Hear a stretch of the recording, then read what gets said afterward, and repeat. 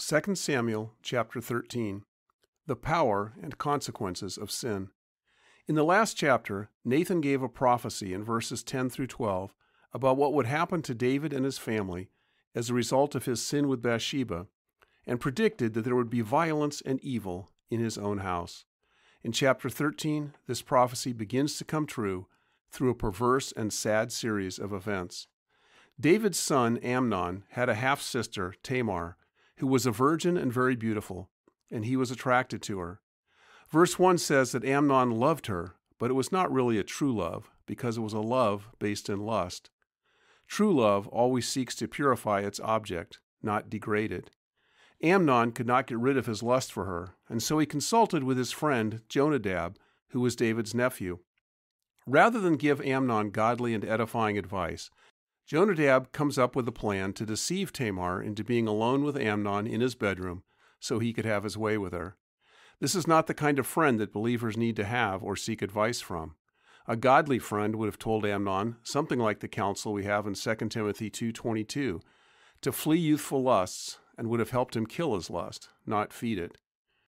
Amnon carries out the plan and forces himself on her. After that, he professes that he hates Tamar and sends her away. This is in violation of Hebrew law, which would have required him to marry her and to provide for her the rest of her life. Having lost her virginity, it would have been very difficult for Tamar in that culture to ever find a husband. So she ended up being violated not only sexually, but emotionally, relationally, and economically as well. The perversion of Amnon's sin is compounded by the deceitfulness of his heart that led him to hate her, even though she was completely innocent, and not hate his own sin, even though he was fully guilty. When Absalom, another one of David's sons, hears of all this, he takes Tamar into his home, and after 2 years hatches a plan to avenge his sister by killing Amnon. He carries out the plan and then flees to a foreign land.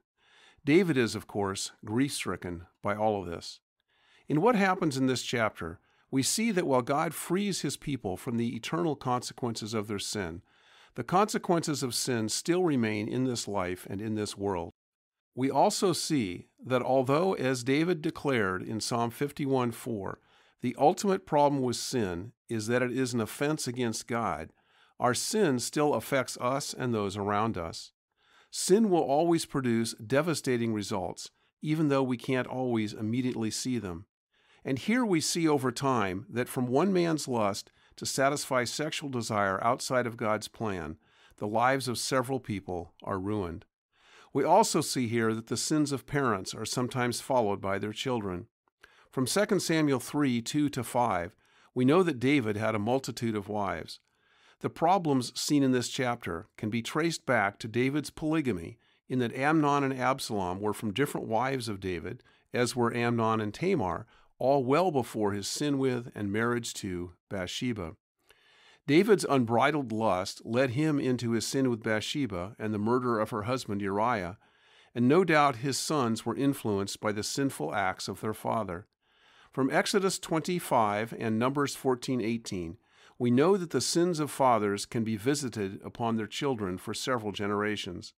None of this excuses or justifies the sin of Amnon, for which he is personally responsible, but it helps explain how he got to the point of doing what he did.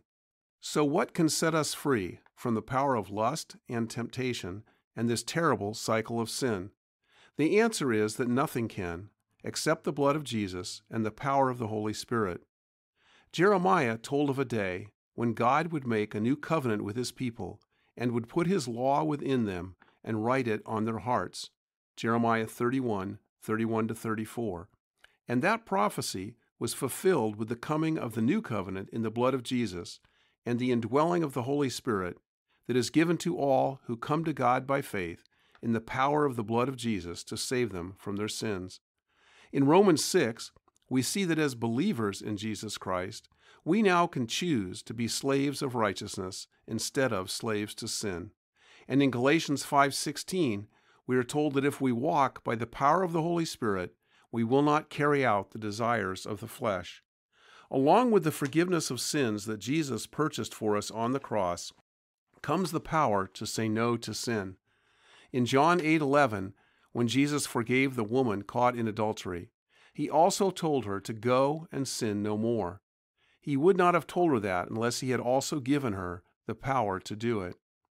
While the events of 2 Samuel 13 are a sad reminder of the power and devastation of sin, there is hope in Jesus. In Him, we have died to our old ways. In Him, we are more than conquerors, for He came to give us victory over sin, death, and Satan. And in Him, the righteous requirement of the law can be fulfilled in us. As we grow in our understanding of who Jesus is and what He has done for us, our love of Him will outgrow and outweigh our love of sin to the point where we will hate it and choose to stand against it. Praise be to God for this glorious truth.